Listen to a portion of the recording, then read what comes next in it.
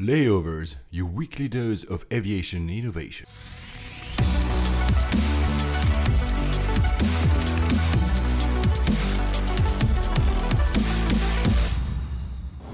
Hello ladies and gentlemen, welcome aboard from the flight deck. This is Paul Papadimitriou.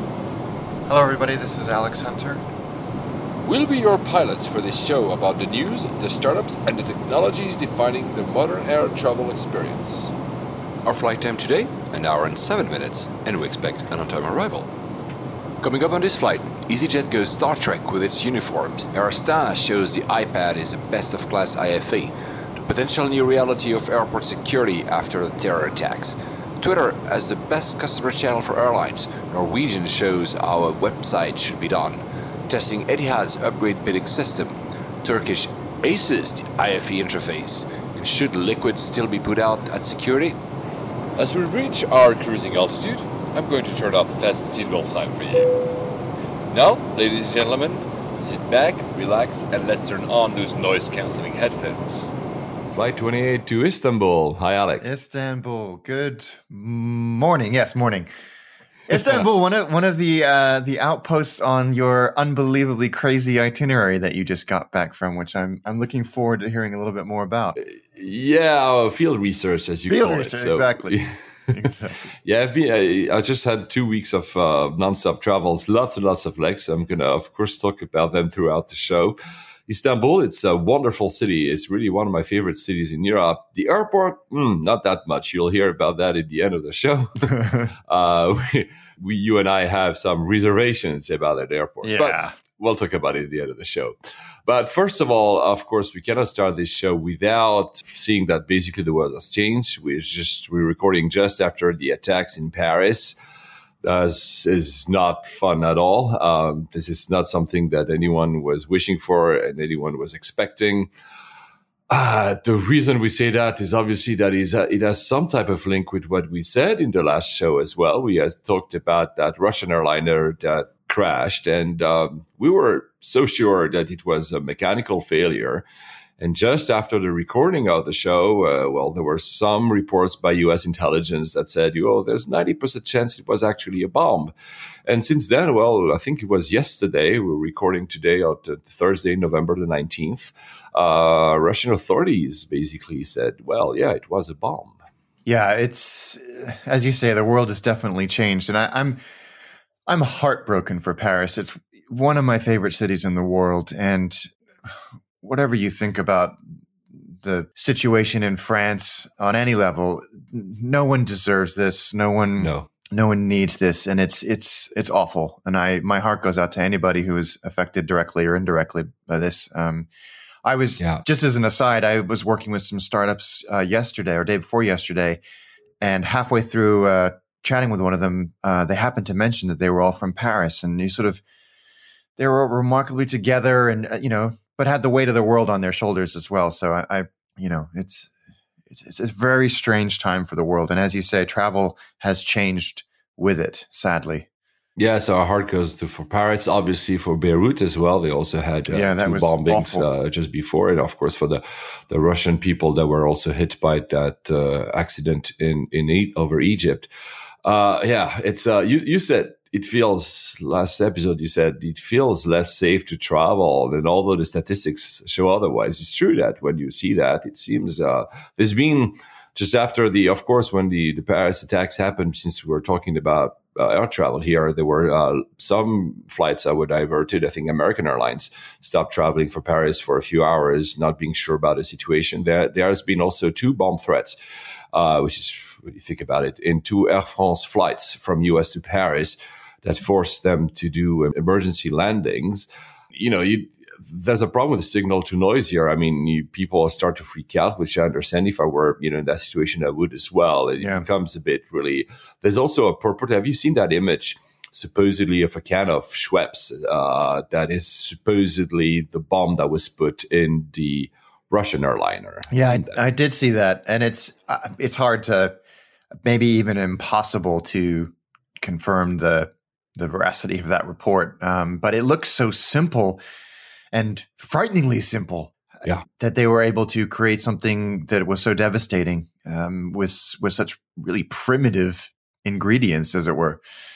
Yeah, so the image was apparently comes from an ISIS social media channel. So obviously the experts are divided. Is it just propaganda to say, look, this is so simple that we could do it anywhere? Obviously, it's too simple to say that they could do it anywhere. It's true that most of the airports have very heightened security, including for airport staff. So it's not as if you can just bring, a bomb in an airport that easily.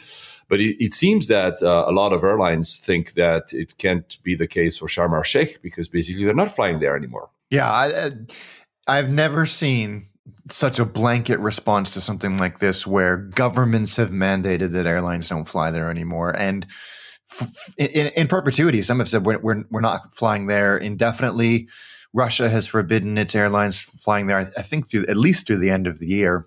And you feel for the Egyptian people because so much of their economy is dependent on tourism. And when things like this happen, it really damages that economy. So it's just a bad situation all around. And there was also this piece of news. I'm not sure about its veracity, but apparently it was reported by very serious sources. There was a UK airliner jet which came within 1,000 feet of a missile. Yeah, this is an extraordinary story that bubbled up during the sort of aftermath of the Sharm el-Sheikh crash. That a Thomson jet, this is back in August, had come within 1,000 feet of a missile, and 1,000 feet in aeronautical terms is right next to it, basically. Yeah, it's nothing. It's microscopic. It seems like it was obviously not targeted. They weren't trying to shoot this plane down. It was almost certainly something to do with Egyptian military exercises that were happening in the area. But how on earth can that happen? How can you be testing missiles in an area that planes are flying over? How does that even happen? And that's really frightening. For the moment, basically, most airlines don't fly to Sharm el-Sheikh. We need to say that they still fly to Cairo. So it's not as if Egypt as a whole has been targeted. It's really that airport, which is a very famous spot for holidays. Is currently basically shut down. I mean, the airport is not shut down, but the routes are being shut down. Yeah. So now the question is, because we had these type of discussions, even though I was traveling and you were not this past 2 weeks, is what will be the consequences in general for flying? Because every time there are such things happening, that they don't happen that much often, we see heightened security and probably we'll see more. It will be more difficult to travel, even though most probably in the case of that Russian airliner, the bomb, if this the scenario that is being proven, was not put by a passenger but was put by ground someone, staff. Yeah, exactly. A staff or someone who entered the perimeter of the airport within the to reach the aircraft. And one of the thoughts we had is that obviously there might be more security theater. So, even though, again, nothing like the passengers are not at fault here, there might be more security theater, which will make travels even more painful for us. Yeah. But one of the thoughts I had is that we've seen that already. Of course, Israel basically insources security anywhere in the world. So though we might not be going there, if you look at what the US is doing and also a bit the UK, they're also doing that kind of insourcing. By insourcing, I mean, instead of trusting the local authorities and the local security staff and even the local handlers, they basically send their own guys there to handle all of this. And we might see that more and more. I'm not saying in all airports in the world, but basically in airports that countries for good or bad reasons consider at risk. They might say, you know what, we'll have American people doing the American screening for our own jets, at least for the airlines that are not for the ones that are with American passengers in the case of America, but for at least the American airlines. The same might happen for the UK, which problematically will actually increase the cost, and that cost might actually be given to us. Of course, on airline. It definitely will, and I think we will absolutely see that, at least in the short term, where at airports that have been deemed permeable, if you will. And you're right. I mean, this is what El Al do. No one from outside that organization can get anyone near any of their airplanes, and at huge cost to them. I mean, you always you go to any airport and almost without exception, they're parked on a remote stand that's always cordoned off. There's always somebody standing near the airplane. And I think you're right. I think we will see that. We will see governments taking on security at foreign airports for their own airlines. And I had seen that already a few times. I think when I was living in Manila, I remember with the American Airlines, there were some American staff clearly there. I don't know if they were handling the entire screening process, but of course they were there. Now you found, because, in the US, since we're talking about the US, the security administration is called the TSA, but they're not that good. You've seen this article. Apparently there was a gun that got into a plane or something. Yeah. The TSA have a very bad reputation, and they have, frankly, in my opinion, earned that reputation. And this is extraordinary. A chap at Atlanta Airport, a very big, huge, one of the busiest airports in the world, took a loaded gun through security and boarded a flight without anyone stopping him. And the only reason they figured this out is because he realized he'd forgotten to take his gun out of his bag, and he said. He didn't realize until he got to his destination, and he said, I just wanted to do the right thing. I didn't want to get anybody in trouble. So he sort of fessed up and said, I'm really sorry I did this. And the TSA said basically, whoops, and they're going to retrain their employees. But if it's so simple that you can not even remember that you have a gun, i.e. make no active attempt to conceal it, and still get it through security at one of the biggest airports in the world, then they might as well not be there. Yeah, it's there's an article I'm going to put in the show notes on Quartz, which has many quotes about the inability of the TSA to basically ensure that they talk about there are regularly, exercises. So basically they try to put unlawful material in planes. We're talking guns, obviously, and others. And they go through most of the time, and they say, well, what's the point of having the TSA if these stuff go through? And it's the reason we want to mention that is obviously if we get more security theater, well, at least it has to be efficient. Otherwise, right. What's the point? What's the point of making our lives even more difficult if you cannot even screen a gun? And when you say theater, and I think that's a perfectly appropriate word, you mean that it's all for show. It's not actually doing anything to improve the security. Yeah, sadly so, because I'm not going to making blanket statements that it's always bad and it's always, but overall, it doesn't seem that according to most of what we read, there's been congressional reports about the TSA, but also in other countries have been research about it, that there has been problems with it. And there was also this other story you found, which also means it's becoming. People are freaking out, sometimes for no reason, right? You always get this residue when something like this happens. And in in Baltimore, on a Chicago-bound flight, 4 passengers were removed as the plane was taxiing for acting, quote unquote, suspiciously. Now, these people were said to be of Middle Eastern descent. This always happens. People are jumpy. They make kind of their imaginations run wild. I'm sure that these people were doing absolutely nothing, and it's a shame that we knee jerk to situations like this.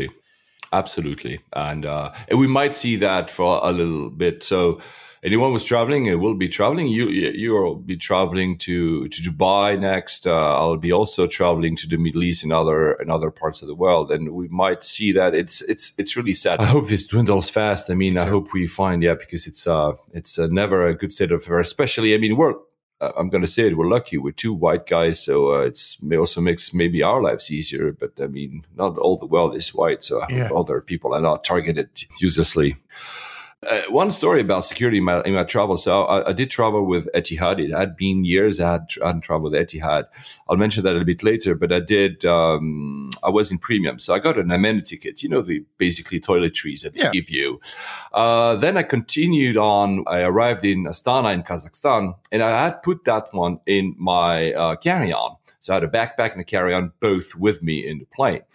When I cleared security in Astana, I totally had forgotten that I put that in my carry-on. You're supposed to put your liquids out. So I had, the usual liquid pack, the transparent bag out. But that one didn't say anything. Air Astana also gave me an amenity kit. So I had 2. I spent the night in Istanbul, and I put that second one also in my carry-on. And when I cleared security again, this time again, nobody said anything at Istanbul airport. And the same thing at Zagreb airport, and the same thing then at Skopje airport, and the same thing again in Istanbul when I passed again. Meaning that I was wondering, because at the end for me it was almost like game. I said, there are clearly, small liquids in there. So why do they ask me to remove the liquid bag if in the carry-on there are 2 ml kits with liquids and they don't say anything? I'm not sure about it. And I was thinking about this after you told me that story. I wonder, and this doesn't exonerate them from any inconsistency, I wonder if when they see them on the X-ray, they can say that's under 100 mils, therefore it doesn't need to be removed, or it's okay to go. But the 100 mil thing is is totally arbitrary.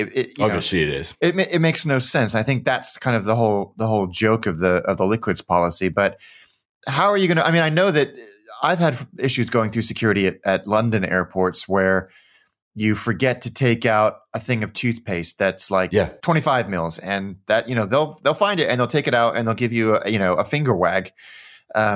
What's the consistency? What's the policy? What is it actually intended to do? Is it even a thing anymore? It's not certain. I'm not complaining. It was, I truly had forgotten it. And then I just played along and see, will they ever ask me to remove these products? And it didn't. There are different policies in different countries, obviously. So I didn't check any but there's an insistence on, where are you liquids? And you put out a bag at the same time, the remaining liquids, nobody even dared to ask me. I don't know. Anyway, honestly, I don't know. And I'm not here to say that it shows that we should stop asking for liquid. In truth, there are inconsistencies in how they deal with it. And, which sometimes makes me think it's a bit of a theater more than an actual, Absolutely. There might be like a real dangerous product in those liquids. So moving on a little bit away from the bad news that we had, because we also want to share some happy news. So first, I don't know if it's a bad news. We had said several episodes ago that Emirates was introducing a 2-class A380 to Copenhagen's instead of the 3-class with the famous showers on the top. They have no only economy and business. The plane just started, and it's the aircraft with the most passengers in. It is 615 people. And wow. That's the most ever. That's the most ever, yes. I think theoretically, if you put an only economy, you can go to 800. Wow. I think that was when Airbus started selling the A380, that's what they said. I don't know if we'll ever reach that, if any low cost or something. Well, it's so interesting to me. So for reference, the largest capacity right now or configuration is 538, which is Air France, but in the 80s and 90s, and I'm you know this as well as anybody, in Japan you would have these all economy 747s. In fact, Boeing developed a specific type of 747. I think it was a 400 derivative, just for the Japanese domestic market. That was there's a very famous Tokyo to Osaka route. Yeah. One of the busiest in the world in terms of passengers. And you had these 747s going back and forth, fully loaded with economy. Now with the advent of the Shinkansen, the bullet train, I'm not sure they're still flying these big fat 747s. I don't know. But it's, I think that maybe Airbus had hedged a few airframes to that market, but it's never materialized. This is the closest it's got, and 615. That's a lot of people, but it's taken this long to get that far is interesting to me. Plus, having flown this, I've never flown that configuration. There's a lot of people, but because the airports are laid out in a way to, there are multiple jet bridges and stuff, it doesn't seem that it takes forever to, it's not that disturbing. You'll fly the A380, I think, to Dubai, right? Yes, but A380 both ways. So you'll be able to try, not the 2-class, but you'll see, because the lower deck is and was full economy. So it seems to be a lot, but it's actually quite okay, I believe. Quickly on Emirates, fantastic video. Yeah. These guys, so they do all these videos, of course, promotional videos, marketing videos, and they use the A380 a lot because that's what they mainly use, along with the 777. So there's this promotional video of the A380 flying over Dubai with 2 guys on jetpacks. Unbelievable. It's the most staggering video that I've seen in a very, very long time. They're like the kings of stuff like that. I think Dubai plus Emirates equals amazing videos like this. Probably also because you get authorizations. I don't think you could have an A380 with 2 jetpacks flying over New York or London. No, right? No, you're right. But if you get a chance, watch the video. It's really breathtaking. So now, happy birthday to EasyJet. It's 20 years. They really, truly changed the face of travels here in Europe, along with others like Ryanair and all the others. But 20 years, wow! You know what? I'm a big cheerleader for EasyJet. I think they're a great airline. What they have achieved in 20 years is extraordinary, and I think they should be commended. Their CEO Carolyn McCall is super smart and incredibly. She's easily one of the best airline CEOs in the world. And has just taken the airline on an incredible trajectory. So congratulations to them. And we said many times, it's actually a very good product. It is a good product, yeah. Yeah, it's really in terms of, even if you just compare it with other low costs, I think it's one of the best low costs I've ever flown with. I mean, the crew are great. The seats, especially the newer seats, they are also very comfortable for where they are. So it's a really good airline. Now, I'm not sure about the plans that just unveiled though. This can't be real. This cannot be real. There's no way that this is real. So EasyJet have unveiled what they call futuristic LED studded uniforms for next year. And I kept waiting for this to be, it's a concept, but they're doing it. And it's basically these uniforms that have LEDs built into them, like accessories. They're almost like a stripe of LEDs. And they say that it's supposed to enhance safety on board and on the ground. And it's got built-in microphones, cameras. I can see it working for ground crew who are in and around the airplane in low visibility or bad weather, being able to see something like that. But this can't be real, can it? On board? No. I mean, there's a whole infrastructure. Let's not exaggerate, but they say that each suit will have the flight number on it being flashed or something.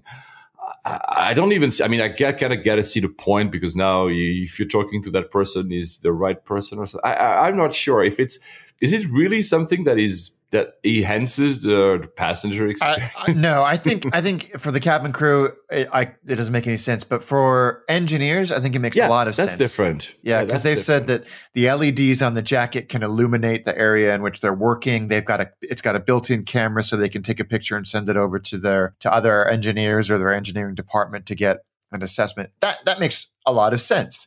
But for the cabin crew, I think that's more of a PR angle than anything else. Yeah, we'll see if it actually happens or if it's, like you said, just more PR. But they've been doing stuff. I mean, there's a lot of always criticisms about low cost that they don't think about a passenger. But they have an Apple Watch app. They have they're very innovative. Yeah, they are very innovative. The only thing that they don't have yet, and we've been talking as well many times, that there's no IFE. It's true that there are short flights. But I'm sure, and you told me that you're sure that they are looking into products to either stream content to your device, because it's a new revenue stream for them as well. So we'll see if it happens. And I had an interesting one. So I flew Air Astana for the first time from Kazakhstan, so Astana, to Istanbul. How was it? It was a great flight. Honestly, it was a fantastic flight. It's a brand new A320. It was probably a year old. The product is very good. I was in premium, let's be honest, but also behind, it seems to be, very quality. The staff is really nice. You could see that they're making a lot of efforts. The flight was about 4.5 hours. So of course, when I enter an airline that I don't know, immediately I look, will there be IFE? So should I put out my laptop and my noise cancelling headphones? Should I basically provide my own? And that's what I assumed, because I saw, these little LED numbers on the side of the seats, so which kind of tell this is going to be a very old-fashioned, overhead screen, and I can choose my channel. So I put everything out. We take off, and then they hand me an iPad. And they handed each of the passenger an iPad, and it was a fantastic experience. For the first time I actually used an iPad. I had used a tablet 5 years ago in a plane, but we're talking 5 years ago. But honestly, when I think about all the IFEs and fancy IFEs we've tried, this was the most fantastic experience. It was snappy. It was fast. It just worked great. Wow. They had made a little hinge so you could actually, put in the seat in front of you. So you actually sit like a proper screen. But what about moving map? So, So there was no moving map on that one. From what I understand, on their wide body, because you were on an A320, right? Yes. So apparently on their wide bodies, on their 757s and 767s, they use the overhead monitors for the moving map.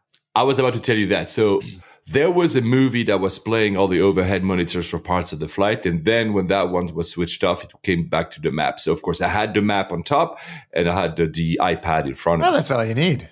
When you think about it, it's such snappier that all the crazy stuff they invest in other airlines. I'll come to this later on today because I've tried other IFEs. It was a fantastic experience. A company that does that, because I went to look for it, it's called Blue Box Avionics. It's really an app because I was able to go out because, I was trying to get out. And there was one single app, and that app was this one. And so it's a very fantastic experience.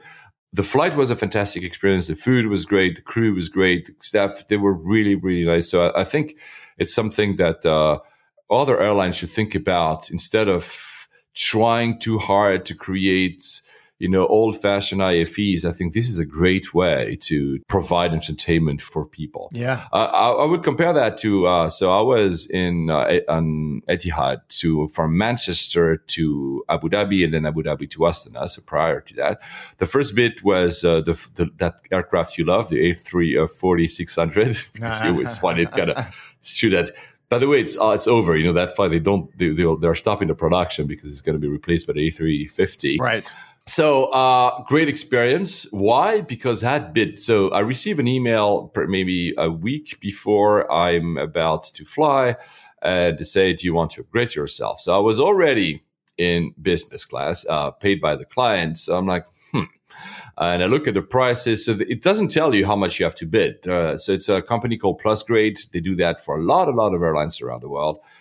So there wasn't a minimum bid that you had to pay? No, the minimum was 0.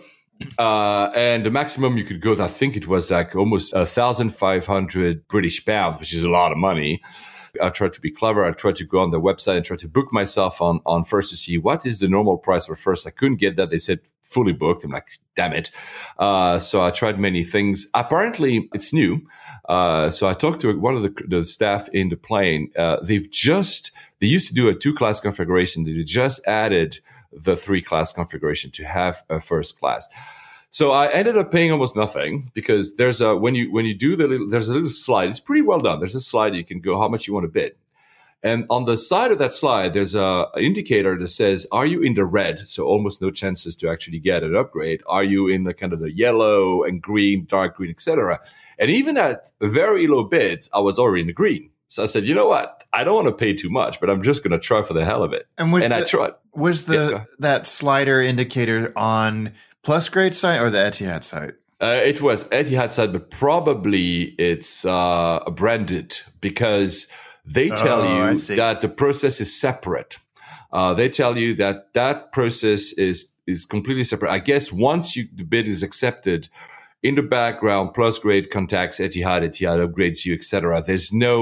There was no manage my booking, the usual stuff you see on so it was a separate part of the website. I see. But it was still Etihad. I mean, for most people, you would look as if you're on Etihad's website. So there's no seemingly different look and feel.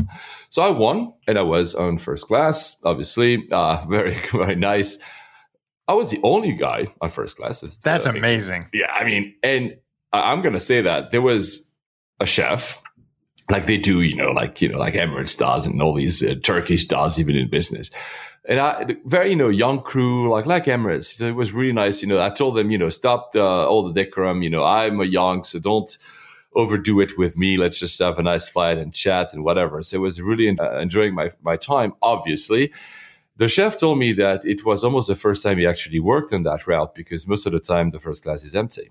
That's crazy. Yeah, that doesn't make any sense. But do you think, Manchester to Abu Dhabi, do you think that's a lot of or higher proportion of leisure traffic It's the first time I flew out of Manchester, so I'm not absolutely sure. It's the second biggest, it's the second biggest financial center, if you want, in terms of economy in the UK. So there must be people that travel for work. And business was full, almost full. Interesting. I guess maybe 90% full because I went for a walk.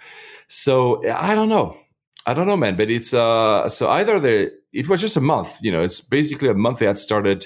I'm not even sure they advertised it maybe correctly as well, or simply maybe it just doesn't make any economical sense. Just trying. Maybe they have this extra aircraft and they say we're going to put that on our route. But they had, because all the other staff, if there's no one in first, they can go and help people in business or in coach. So they can, but the chef is exclusively reserved for first class. So if there's no one in first class, he simply doesn't work. He told me, I'm really happy you're here because I can work. So, that's... all the fancy stuff, like, there was a menu. I kept the menu. I should put a picture online at one point. And they said, do you want something from the grill? You're like, what? I mean, the usual doesn't make sense. And it's up. I mean, once in a while, I don't get that too often. So I said, why not? It was a fantastic experience, obviously. What was not that fantastic was trying to book myself. So like Emirates, they offer a chauffeur service. So you can get, basically there's a private hire car that takes you from where you are around the airport to the airport. I was in Sheffield, so that was in the 100 miles that they consider for this service.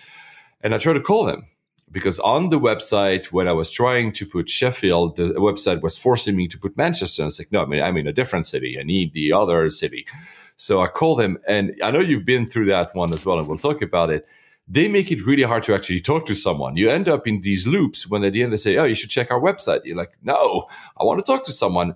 I found at the end, and if anyone wants to talk to me, I'll tell you how to reach someone at the end of these things. But it's really hard. And you've basically told me that you simply use Twitter, and that works very good, right? Yeah, I've been amazed with how efficient and successful Twitter is as a support channel for these airlines. I've had two experiences with two separate airlines. For example, BA, I was trying to get some miles back for a flight that was canceled, and I spent 25 minutes on the phone with their premium support line, because I have status with them, they give you a special number to call. And 25 minutes, we couldn't really get to the end of the process to get them back. One DM to them on Twitter, and the miles were in my account in 3 minutes. Oh, yeah. I think we talked a little bit about that. I'm wondering if the social media teams, so let's call them like that, have maybe more power, or maybe they are based in the UK as opposed to, these customer centers are often based either in the Philippines, India, etc. Maybe they simply have more power to get things done. I think they do. I think they're probably more skewed towards handling tech-savvy customers just by virtue of the fact that the channel that they're working. So you can have pretty good conversations with them. I think it's a number of things. And I think the airlines and customers, brands in general, have realized that you can't remove or decouple the customer service side from the ability to solve the problem. They have to be one and the same. So you have to equip those people to be actually able to solve the problem and not just placate the customer. Yeah, I should use that more often. I should actually have used that with Etihad. I didn't. And they helped as well. I was trying to make a change to a flight, and I couldn't get through to a human on the phone. Told you. And I messaged them on Twitter publicly and said, hey, can you help me with this? And they said, DM us your phone number and we'll have someone call you straight away. I was like, that's great. That's fantastic. And I will say something. When I reach, because now I know how to reach someone at Etihad, when I reach, they were in the UK, but they were extremely efficient. The person on the side of the phone was kind, efficient. He got me sorted out very, very quickly. So I was really happy. So maybe they don't have, they're still thinking, like many airlines, they're thinking oh, you know what? There's so many things you can do online. It is true. There are most of the stuff in these modern airlines, you can go on the website and do it on your own. Yeah. But there are edge cases, cancellations of flight. You're not sure about what's going to happen. Or in my case, I know this is a very, very edge case. I want to book a chauffeur service and the website doesn't allow me to put it on the city I want. Yeah. These are small edge cases that, you truly have to talk to someone or at least DM someone. So I should have used Twitter. I will use them because other than that, Etihad was great. I wanted to say, I forgot. because I talked about the iPad on Air Astana. Yeah. So the IFE on Etihad is fantastic. But to be honest, it's not as snappy as the iPad. This is where you so you have this very fancy modern entertainment system, and the iPad beats it. It's just incredible. That is incredible. Air Astana was also very kind to actually tweet me, because I tweeted that I was very happy, and they tweeted back. They also seem to be active on social, on Twitter, saying that very happy. You were very happy about your first flight. So thank you guys. You are really a great airline, and I hope you go very far, because more people should fly you. Great airline. Oh, I'm disappointed I had to cancel my flight with them, but I'm sure I'll get an opportunity to fly with them in the future. One flight that we shared, and the common history, is that I had to fly from Zagreb to Skopje with Croatian Airline. It was the first time I flew on Croatian Airline. And you immediately told me, oh, I remember I've flown them. I love these airlines. They have a Pope plane. What is a Pope plane? The Pope plane. So, yeah, I flew them maybe 4 or 5 years ago. And I was in the first row of the plane, and there's a little plaque on there that says that this particular airplane had transported the Pope at some point on it. It says the dates and everything. I think it says it in about 3 languages. And I thought, wow, that's kind of cool. Never been on the same plane as obviously he wasn't on the plane at the same time as me, but just that they chose to kind of commemorate that, and that I got to go on it. And then, as you and I, as we always do, are kind of messaging back and forth. And you said, I'm flying Croatian Airlines. And I told you that story, and you're like, wait a minute, there's a plaque at the front of this airplane. And so for the first time, we flew on the same airplane. Yeah, exactly. What are the odds? I mean, frankly, if you think about it, what are the odds of the same airplanes doing the same, the route that we had both taken? And I flew London. No, it was Zagreb, Frankfurt, and you had done Zagreb, Skopje, right? Yeah. So, I mean, I think that's cool. That's cool. That was also an eventful flight, because for the first time, so there were 2 passengers that boarded very late in the plane, and there was a couple, and she was clearly, let's put it that way, wasted. Gee. Really not being able to stand up correctly, and slurring and shouting, and I was like, oh damn God. And I was also in the very first row. And they sat almost next to me, and I'm like, oh, dear God, this flight is going to be very long. I better put out my noise-canceling headphones. And then we're not taking off. We're waiting and waiting and waiting. I'm like, something is going on. And obviously, after a few minutes, what happens? The police is in. And so I think the captain wanted to throw them out.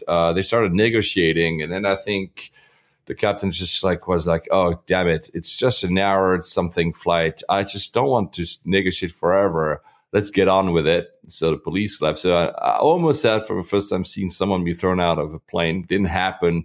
The people that ended up not being next to me, they went on the back, so I was kind of relieved. Everything went well, but I mean, it was really an eventful week, so it was like not another problem. Yeah, your trip was unbelievable. Yeah, why do I say that? Because that's the biggest of them all. So I was in Turkey in the morning, very early. I had a very early flight. I was supposed to fly from Istanbul to Skopje. My flight was at 7 something. I decided to stay in the hotel airports within Istanbul airport, airside. I wake up, I had my alarm clock at 5. I wake up, and first thing I see is a TripIt notification on my phone. Your flight is canceled. I'm like, oh, no way. So the notification came from TripIt? Yes. So the flight had been booked on Expedia. Expedia, nothing. So Expedia had sent me, the gate changes, had sent me all the rest of my flight. Don't forget to check in, blah, blah, blah, nothing. Turkish, I'll admit, I didn't book through Turkish, so there was no direct relationship. But they had, my email, they had my mobile phone number, nothing. So I was really happy that I had TripIt, and others also Fly to From, which is another app, also had sent me a notification. I'm saying that because I was supposed to, I put the alarm clock very early because I wanted to make myself a coffee, take a shower, take my time. And, then at that point I was like, oh, damn it. There's no other flight that leaves to Skopje until tonight, and I need to be there. So I was directly on Google Flights trying to understand what should I do. And I rushed out of my room and I said, okay, there's a flight to Frankfurt.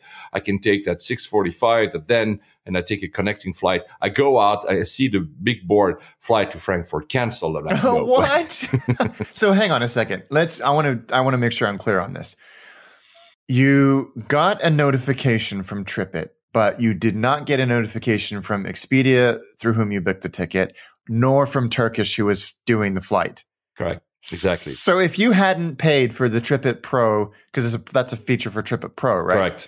Correct. You would have been blissfully asleep and not. Yeah, I would have gotten out of my room much later, which by that time I would have probably missed the flight that I ended up making, which is the one through Zagreb. Because, and people like you and me, we know where to go. We immediately go on Google Flights and I'm like, okay, what are the options? What can I do from here? And I go my mind was racing. I need to get there. How do I do this? I'm not going to rely on the customer service of Turkish to tell me how to do that, which by the way was my next thing. So I still had to cancel my flight. There's no app to go through and do that. So I had to go customer service. So I go, I'm like, the layout we'll talk about at the end. The layout of this airport is not clear, so I don't know where to go. I end up going, I see that it's near the gates. It's at the opposite end of where I am. I'm going there. I'm queuing a little bit. Fine. I mean, many flights got canceled. So I'm like, okay, why? It's okay. I arrive and I say, okay, my flight has been canceled. And I have in my hand my Google flight. And I said, okay, this is the only thing I could work. And she barely looks at it. She types, almost doesn't talk to me. And then she hands me a boarding pass. Okay. And the boarding pass says the flight from 6:20 p.m. So that's like 12 hours later. And I'm like, I look at her and says, this is not what I asked. I mean, this is way too late for me. And I'm showing you here a route that I can do. A manager was just behind her, steps in and looks at my boarding pass and says, oh, sir, but you're in premium. So that's not the right desk. And I'm like, yes, but I'm here and you can do it. Said, no, but that's not the right desk. You need to go to that desk 126 on the other hand of the airport. I'm like, for Pete's. And at that time, over. No more talking to me. So I'm like, okay, I need to get that done. So I rush to the other side of the airport. I arrive and I see clearly, these premium are clearly marked. There's a carpet in front of it that is slightly different. So you're like, okay, this is a premium desk. But I see that the premium desk is cordoned off. These usually the nice cord that they put to make it fancy. It was just closed off. So I go on the side and I talk to the guy, say, hey, this is a premium desk. He looks at me and say, yes. And I say, so I had this flight, blah, blah, blah, tell my story. Because you need to get out of the airport and do that at ticketing. I'm like, no, but I was just in here. I'm airside. I've never actually left Istanbul airport. I never actually went to Turkey in a way because it was, no, don't want to know. You need to go there.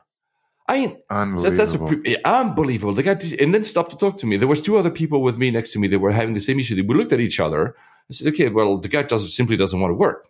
So I had to go out. So I had to actually clear immigration. What? Which, you think I'm thankful that I have this kind of passport that I can go in any country because, if you have a specific passport and you cannot clear customs, immigration very, very easily, that's a pain. And I go out and the same thing happens forever. I try to find the premium ticketing, which is not marked as well. I ended up finding it. This time I was so tired. I went to that lady and I told her, this is a flight you're putting me on. You have no choice. And she looked at me and said, you have no choice. Put me on that flight. And she but I said, no. And she did it. I'm sorry to her, by the way. I was a bit maybe rude or directive or something. But, so customer service at Turkish is still not there yet, to be honest. A great product. And I'll talk about it a bit later. So that was what I said. I have no idea how you kept your cool because that would have driven me crazy. I think I kept my cool because I want to get things done. I want to be in Skopje for the client. There's no other way. I need to get there. Yeah. And that was my only option. So the flight going through Zagreb was my only option. But it shows you that sometimes we're lucky, you and me, and other people maybe that listen to us, that we have all these tools and we know about these tools, where to look for alternate flights, how to get a notification. This is what we're trying to do in this show. But at the end of the day, you still have to talk to a human. We said customer service. That's the kind of thing where it breaks sometimes. Yeah. So talking about breaking, Air India has thankfully not broken up, but there was this very worrying story that you found. This popped up on airliners, and the story has only come out, but this happened 2 years ago. An Air India 787 flew from New Delhi to Bangalore with 147 people on it, and there's a panel that covers the heat exchanger, and it has spaces for 47 screws to make sure that it is safely attached. There were only 4 screws in it. So it flew with 4 of 47 screws installed. And that is, I think, pretty, not typical is not the right word, but it's just another maintenance issue from Air India on basically a brand new airplane. And it's frightening. It's really frightening. If they're doing that, then what else are they doing or not doing in this instance? Absolutely. There's again, Kanaya sent me an article that is really well done by Vanity Fair, where it's just basically the state of maintenance today. It's very US centric, but it shows you how maintenance now, it's more and more outsourced. Maintenance of aircraft, that is, it's outsourced in third-party countries. They mention El Salvador and Mexico, of course, China and others. And again, here we're not talking about dissing El Salvador, China, or Mexico. No. So I have a couple of thoughts on and reactions to this article, which is please, because it's a very long article, but it's very well written, read it. And very interesting. And you should definitely read it. So a couple of things. I failed to be persuaded that the FAA would allow this to happen if it was of any risk to safety. And secondly, there's a little bit of fear mongering in here, a lot of fear mongering here by saying you're right. It's done in China, therefore it's bad. And let's remember that I agree. One of the single best maintenance facilities in the world is in Xiamen in China, Takeo, which is owned by Swire, who own Cathay and just a bunch of other, just about every other, high quality aviation infrastructure company in the world. They are, without dispute, quantifiably one of the best airline and aviation manufacturing and maintenance companies in the world.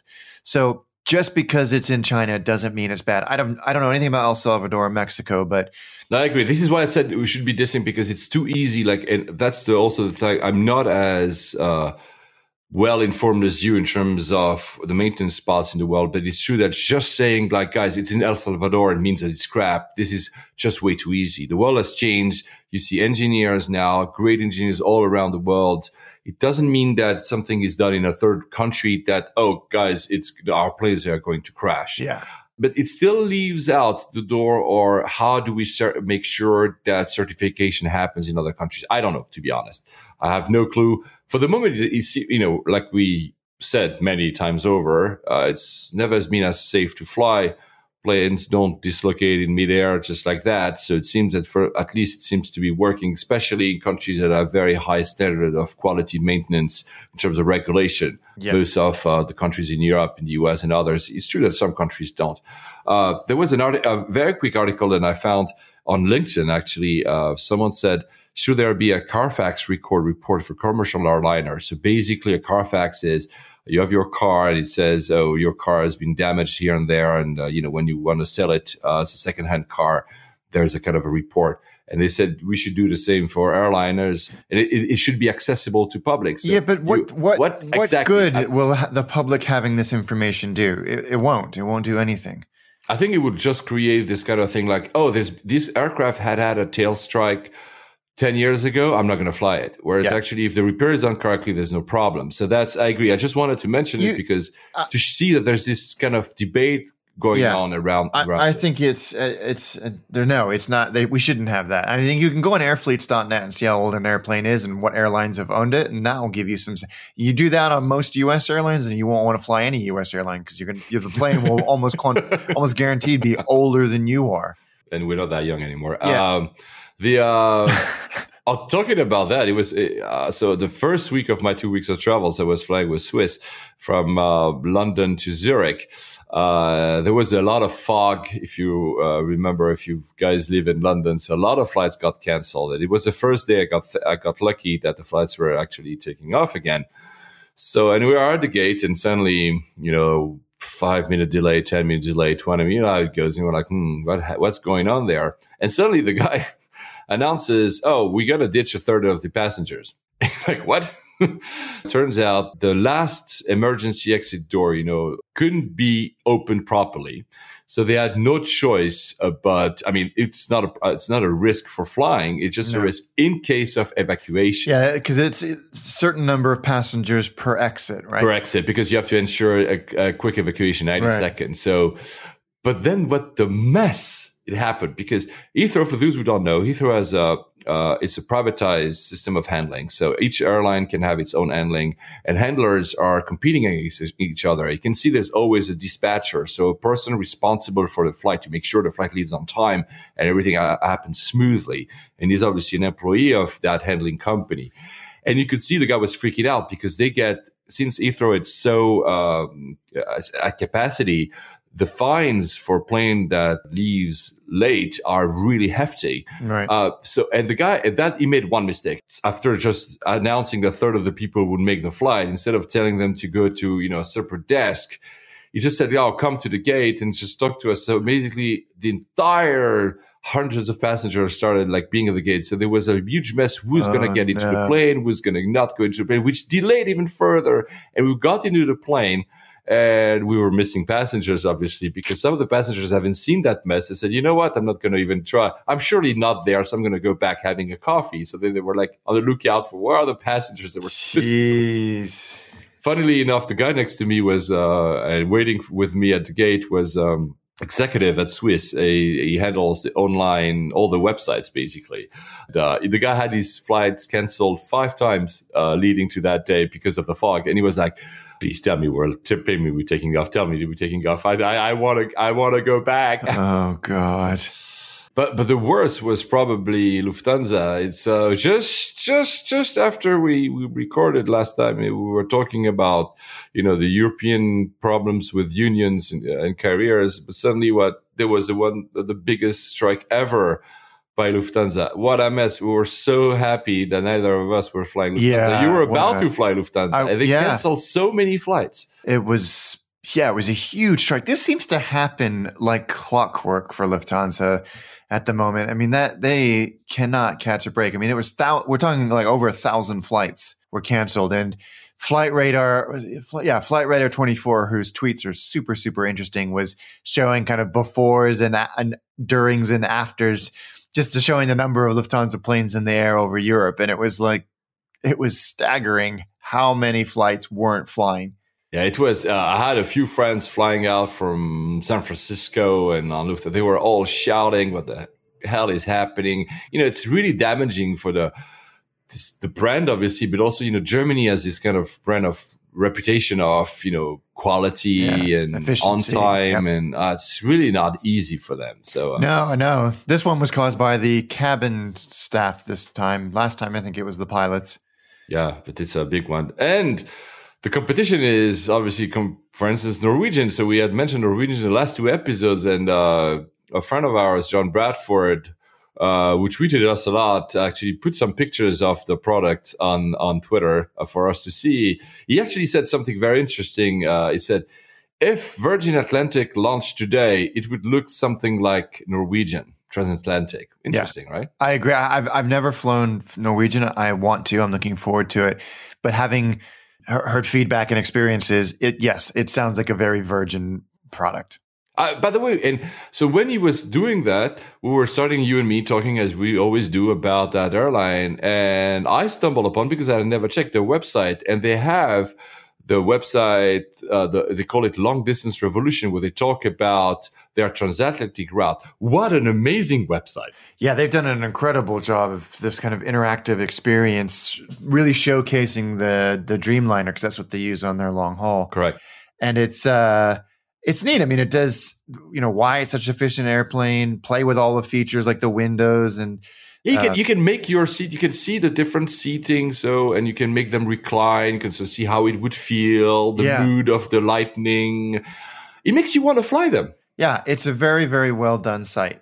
Yeah, I would totally fly. I really want to fly them now, even more because I've never flown the 787, but also because it's not only good branding. It's really, it shows the difference between some other airlines. I just mentioned Turkish. It's so difficult to understand which product you're going to have. Whereas when you see that, you're like, wow, this is what I'm going to be expecting. Yes. This looks cool. Yeah, it's really cool. It's really cool. Talking about, I want to try them. Go ahead. Sorry. No, I'm excited to try them. I need to find a route there, and they're cheap too, because I think it's a no frills isn't the right word, but you pay for some of your amenities like IFE and food and all that stuff, which I think is fine as long as you know to expect it. And I think I will really try to fly them next time I go to the US. I really want to see what it's all about. It seems really, really cool. So Thank you, John. Shout out to you for always being so kind to us and retweeting and talking about your airline experience. We'll have to invite you one of these days on our show. And we want to know all about Norwegian. And we'll also ask, of course, Greg for that because he's been flying them so many times. Yeah.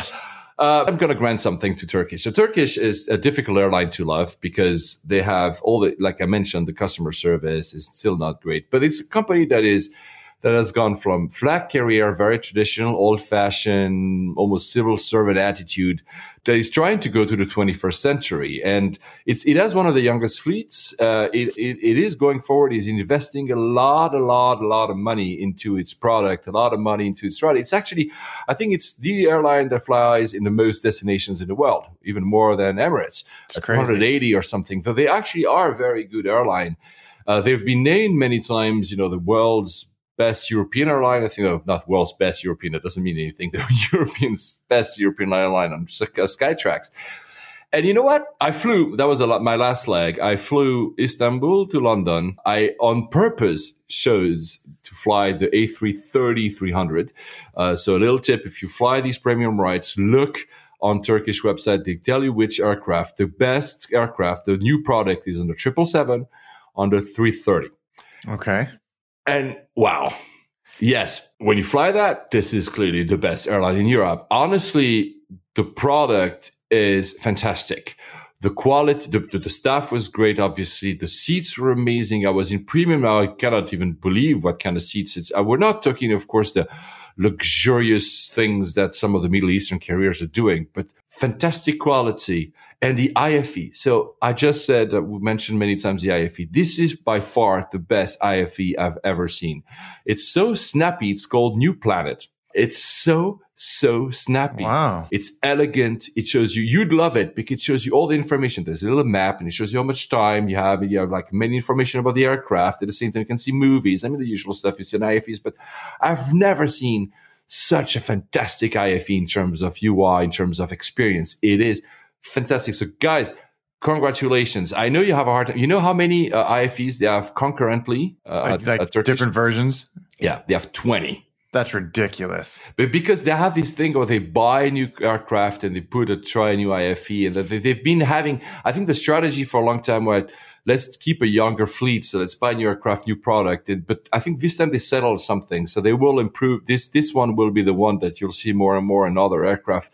It's fantastic. So I hope Turkish guys deploy that IFE in other routes because this is fantastic. But that's part of the problem with these guys, isn't it? Ultimately, the inconsistency across the product on the same route and the hard product, and as well as the huge inconsistency in soft product, both on the ground and in the air. I think it's like you're right. But I think it's they are buying more aircraft, newer aircraft, which means they will be phasing out some of the other product, of course. But like I said, they have a very young fleet, so it's kind of hard to say, oh, let's just ditch all these aircraft that already are still very well maintained. So it's true. There's an inconsistency that forced me to the 1255 from Istanbul Ataturk to London is the one I should take because of the A330. It's true that it shouldn't be that way, but I'm going to give them the time to get there. They will. I honestly believe they can get there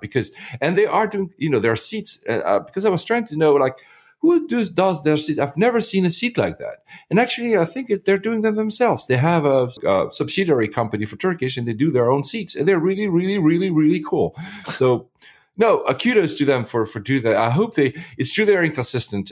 I think they have a long way to go to be consistent. But even the small flight I took from Istanbul to Zagreb, which was, A320, I think, so it was nothing special.